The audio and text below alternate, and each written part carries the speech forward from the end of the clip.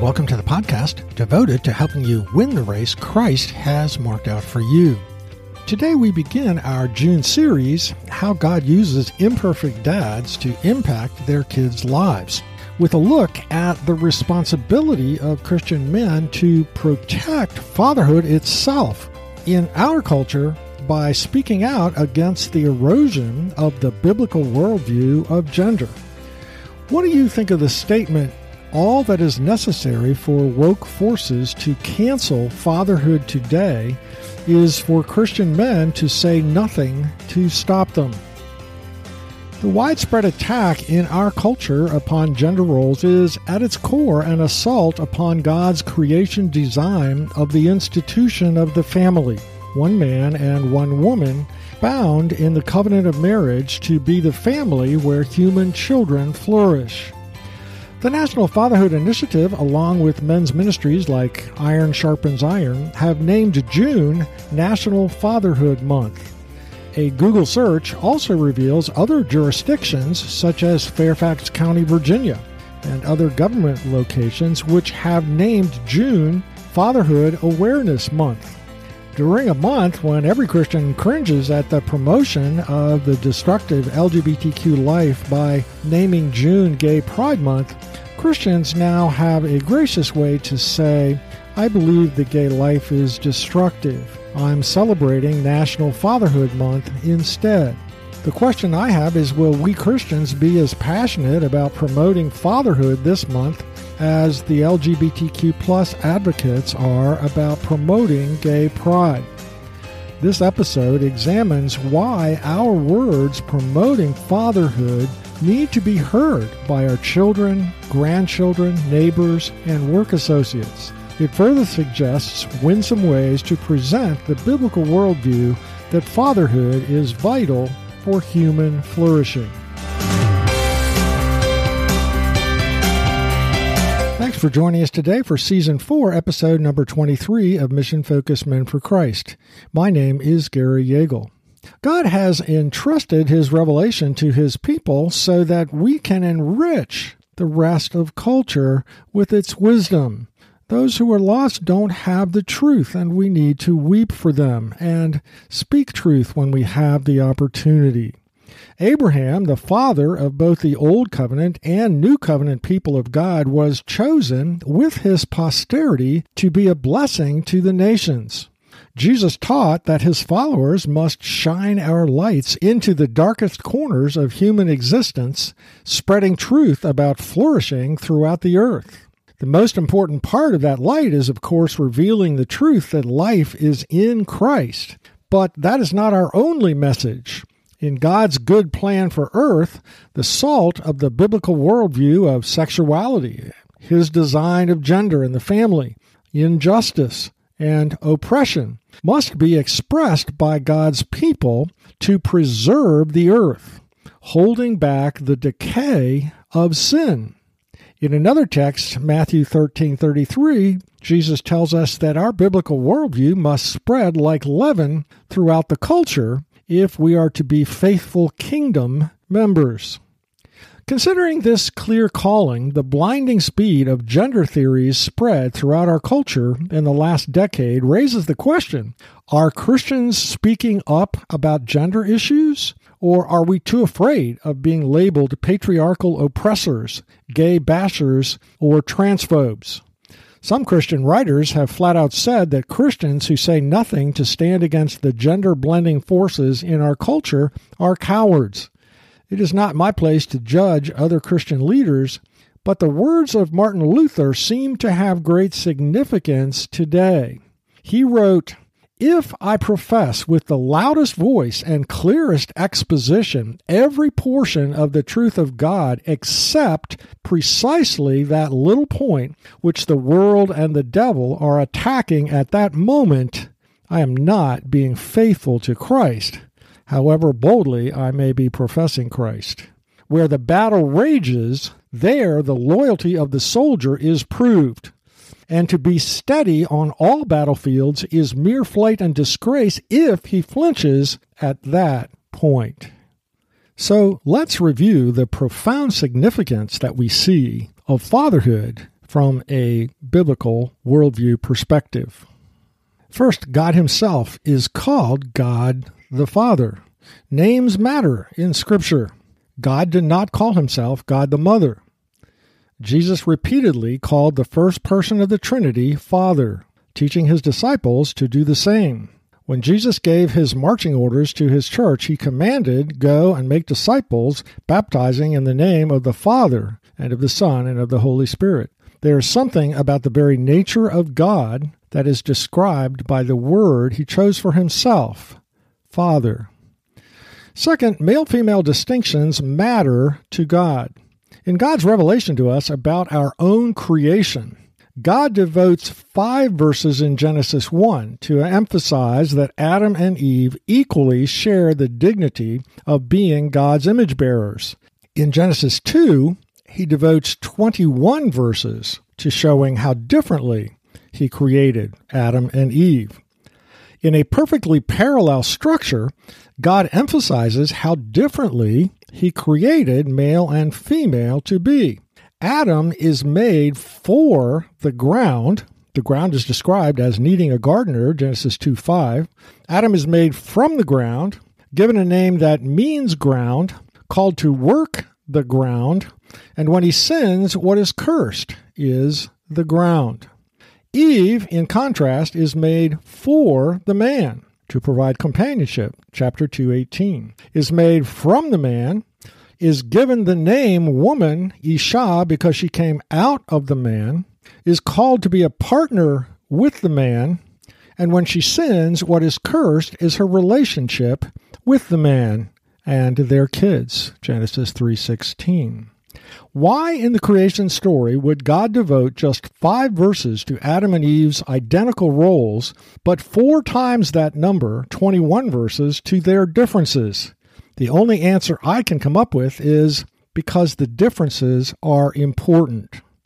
For 4,000 years of history, these differences have been recognized and they have been fully substantiated by science. It is only our culture, because of the influence of the LGBTQ movement, that attempts to deny the obvious male-female differences in God's design.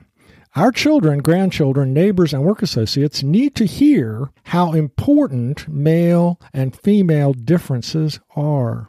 God went out of his way in Genesis 2 to point that out to us. Number 3, after our race's fall, the paradigm for our restored personal relationship with God is calling him Abba, Father. Paul observes, "You did not receive the spirit of slavery to fall back into fear, but you have received the spirit of adoption as sons, by whom we cry, Abba, Father." All believers have the privilege of calling the God of the universe Abba, Father. Paul does not say that we can now call God Mama. Fourth, in God's book, the Bible, history does not begin with government or even the church. It begins with a wedding, that of Adam and Eve. And it ends with a wedding, the marriage supper of the Lamb. The institution that God chose for perpetuating the human race is the family, where the child is loved by both a father and a mother. Creation itself tells us that the nuclear family is not just a social construct. The biological fact that conception takes place in the context of husband and wife making love speaks volumes about the best environment for a child to be nurtured in to reach healthy adulthood. I'm going to say that again. The biological fact that conception takes place in the context of husband and wife making love speaks volumes about the best environment for a child to be nurtured in to healthy adulthood. In God's obvious creation design, for a child to fully thrive, he needs a family built on mom and dad's love for each other, not a village. Extremists on both the right, Hitler, and the left, Mao Zedong, claimed that children belonged to the state, not to parents. Fifth, through Paul, God spells out the way he wants the human family structured. Paul defines the different responsibilities of wives, then husbands, then children, commanding them to obey their parents. So we might expect the next group Paul addresses to be parents. but it is not. Well, how about mothers? No. It is striking that when Paul addresses household responsibilities, especially the training of the children, he doesn't mention mothers, but gives commands to fathers. This pattern of responsibility began with Abraham, the father of the Christian faith. God said of Abraham, "I have chosen him that he may command his children and his household after him to keep the way of the Lord by doing righteousness and justice, so that the Lord may bring to Abraham what he has promised him." This responsibility was not given to Sarah. By the way, if you are a grandfather, notice that Abraham was not only to lead his own children, but his entire household after him, meaning his sons and daughters-in-law, grandchildren, and great-grandchildren, to walk with the Lord. Of course, the Bible does not devalue the mom's role in her kids' lives. Paul commands the older women to teach the younger women to be husband lovers and children lovers. But Paul specifically assigned fathers the responsibility to raise up their children in the nurture and admonition of the Lord. Scripture reveals that fatherhood is irreplaceable. But the significance of fatherhood is also made clear by observing what we call general revelation, simply observing the world around us. Modern psychology has discovered that many adults carry an emotional deficit if they have not had a loving personal relationship with their fathers. Labeled the father wound, countless adults are being shaped by this lack of fatherhood connection. How does it affect a child when his or her father is absent, abusive, uninvolved, or just plain uncaring? Here are some of their words. "I've had to grieve a distant, abusive, and uninvolved father. I felt like I was an interruption or an inconvenience to my unhappy father who always seemed angry with me." Even more conclusive than data about the impact of the father wound is the research revealing the effect of father absence on children in American society. For example, children who grow up without fathers are 5 times more likely to live in poverty and commit crime, 9 times more likely to drop out of school, and 20 times more likely to end up in prison. I mentioned this just a few weeks ago, the words of Barack Obama. Also, the administrators of one secular historical black college, Morehouse College, wrote that they, quote, "believe that among the most urgent problems facing the African American community and the entire nation is the reality that 70% of African American children are born to unmarried mothers, and that at least 80% of all African American children can now expect to spend at least a significant part of their childhood living apart from their families." Those words from Vadi Bakham's recent book, Fault Lines. Third, the correlation of crime with father absence is indisputable. According to the U.S. Department of Justice report entitled "What Can the Federal Government Do to Decrease Crime and Revitalize Communities?", children from fatherless homes account for 63% of youth suicides, 90% of all homeless and runaway youths, 85% of all children that exhibit behavioral disorders, 71% of all high school dropouts, 70% of juveniles in state-operated institutions, 75% of adolescent patients in substance abuse centers, 75% of rapists motivated by displaced anger. In the last 15 years, many politicians and advocates of critical race theory have co-opted the legitimate concern of naive Christians about racism and the poverty of our cities. Arguments about white oppression have caused many of our children and grandchildren to abandon true Christianity for the imposter progressive Christianity. But we must help the rising generation ask, are these groups sincere in their care for our cities, or just using naive Christians to accomplish their own political agenda? In my opinion, the answer is found by examining their commitment to overcome the proven impact of fatherlessness on our city's children. Are these groups committed to restoring the nuclear family in our cities? When we hear politicians blaming racism for the problems of our city, we need to speak up and ask, what is your plan for addressing the fatherlessness of our cities?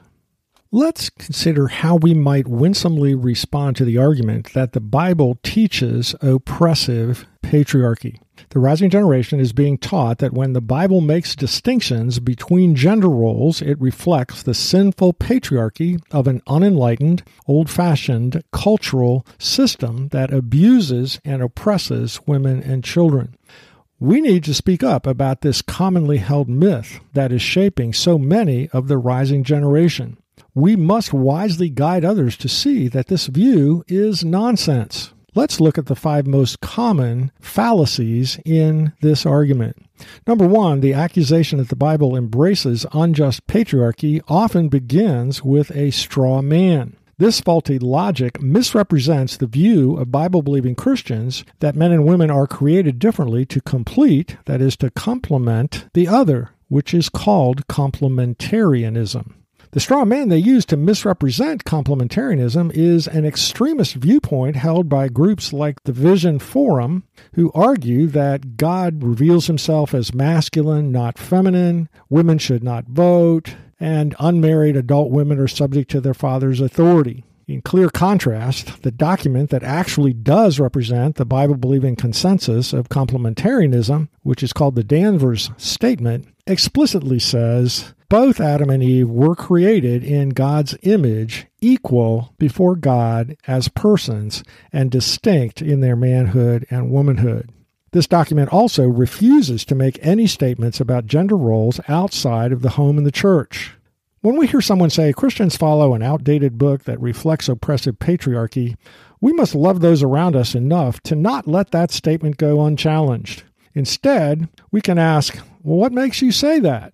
Regardless of their answer, we might later say, I'm a Bible-believing Christian and I don't know any Christian who holds those extremist views. The Christian husbands I know are mostly trying to love their wives sacrificially to meet their wives' needs.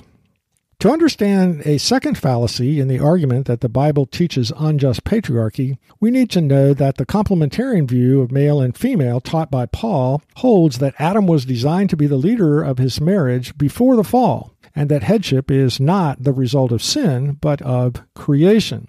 This was Paul's view, and the reason that Paul wrote, Wives, submit yourselves to your own husbands as you do to the Lord. For the husband is the head of the wife, as Christ is the head of the church, his body, of which he is the Savior. Now, as the church submits to Christ, so also wives should submit to their husbands in everything. Paul did not see Christ followers' redemption from sin as erasing creation differences, but rather calls Christians to use those creation differences to showcase Christ and the church. In contrast, egalitarians argue that Paul got his words from the culture and not from God, and argue that submission is based on the fall. But Christ has set us free from such archaic practices. Egalitarian Jeremy Bauma, writing in Christianity Today, uses false circular reasoning when he says proponents of gender-based hierarchy don't believe ontological, that means an equality of being, ontological equality of men and women leads to functional equality. Equality of being does not lead to equality of roles. Bauma subtly infers that somehow a difference in roles violates the ontological equality of male and female, the equality of worth and dignity. But he provides no data to support his claim. He makes the assertion that anyone who views men and women as having different roles in marriage, by definition, sees them as unequal. When we hear an argument like Bauma's, we must challenge this statement with a question. Why would you think that a wife yielding to the leadership of her husband means she is admitting that she is inferior? After the response, we can continue. Does an athlete's submission to her coach mean she is an inferior human being who has less value than the coach? Does a public school teacher yielding to her school principal's authority mean that she is admitting that she is an inferior human being to that principal? The third logical fallacy that is used to accuse the Bible of unjust patriarchy is implying that there is causation when there is just correlation. Those who fault God's home and church structure of leadership for the horrible mistreatment of women are sadly mistaken when they blame the structure. The real cause is human sin. The Danvers statement, again a summary of complementarianism, makes this clear. It says, in the home, the husband's loving, humble headship tends to be replaced by domination or passivity. The wife's intelligent, willing submission tends to be replaced by usurpation or servility. In the church, sin inclines men toward a worldly love of power or an abdication of spiritual responsibility, and inclines women to resist limitations on their roles or to neglect the use of their gifts in appropriate ministries. When the biblical view of role differences is blamed for toxic masculinity, we need to love those around us enough to confront this falsehood. One approach might be to ask, do you think the Civil Rights Act of 1964 ended discrimination? The response will almost certainly be no. Then we can ask, why not? We may then have the opportunity to point out that the Bible says that mistreatment of others results from human sinful nature, not the structures that order human institutions. The fourth way that the biblical view of male and female is attacked is through plain ignorance of the facts. Patriarchy literally is the rule of the father. Historians tell us that Roman households were patriarchal. The father had absolute power to rule. But neither Israel in the Old Testament nor the church in the New Testament were patriarchies. No Israelite or Christian wife or child was under the naked, individual, capricious rule of an all-powerful father. Both Israelite citizens and church members were under the rule of law. Furthermore, in the Old Testament, husbands and fathers were held accountable for their behavior by the town elders in the Old Testament, and in the New Testament by the elders of the church. When we hear that the Bible, the Old Testament, the Apostle Paul, or Christianity has caused unjust treatment of women, we need to challenge that statement, beginning with the question, what makes you say that?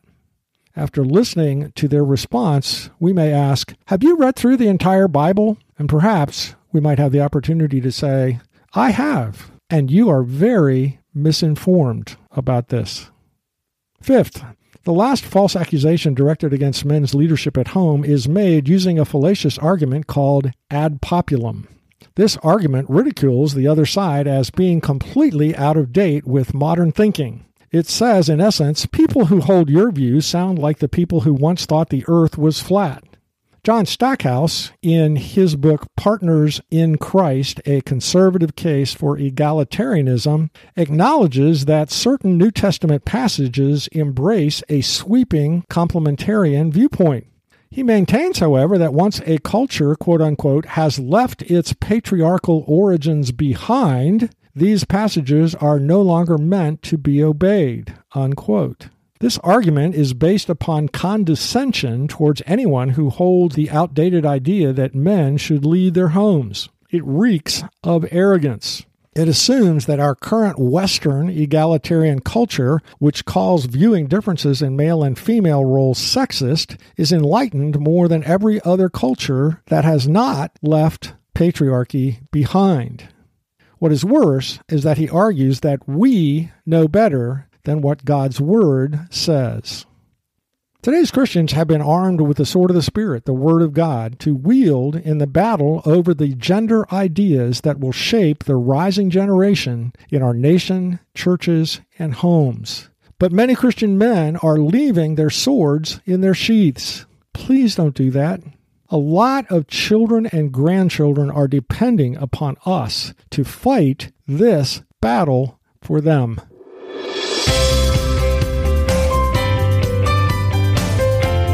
To summarize this episode, the speed with which gender theory is taking over our culture raises the question of whether Christian men have grasped our responsibility as God's covenant people to be a blessing to the world by speaking biblical truth about gender into the culture as salt and light. Martin Luther's question about our courage is justified. I see Christians joining the popular bandwagon of addressing racial injustice, but not taking the unpopular stand of addressing the culture's broken view of gender and the biblical remedy for the fatherlessness that is at the root of so much suffering in our cities. We reviewed the biblical worldview of fatherhood, noting that the very nature of God is expressed by this term for himself, our Heavenly Father, that God gave 4 times the ink in his creation revelation to the differences between male and female than he did to their similarities, when we are afraid to even mention differences at all. We saw that the intimacy of a child with his father is the paradigm for understanding God's love, that God's history book begins not with a government legislative process or even the meeting of a church, but with the wedding of one man and one woman to provide the loving home where in his design the rest of the human race was to be raised. We saw that the biblical view of fatherhood begun with Abraham is that we are responsible for teaching our children and grandchildren to walk in the ways of the Lord. The rest of this 3-week series will provide practical help for how to do that. We noted also that it is not only special revelation, the Bible, that teaches that fatherhood is irreplaceable, it is also God's creation itself, general revelation, where counselors in our day have discovered that many adults suffer in adulthood because of the deficit of the close, loving connection with a father that God intended. We also noted some irrefutable data that proves the centrality of fatherhood for children to flourish. We then noted that the argument that the Bible teaches oppressive biblical patriarchy is nonsense, and took a stab at how to phrase questions to get others thinking about this deception that is guiding them. For further prayerful thought, why do you believe more Christian men do not take a stand for God's design of Adam and Eve differently to complete each other? See your show notes for additional questions. Today's podcast, as all podcasts are, is available in printed format on my website, forgingbonds.org.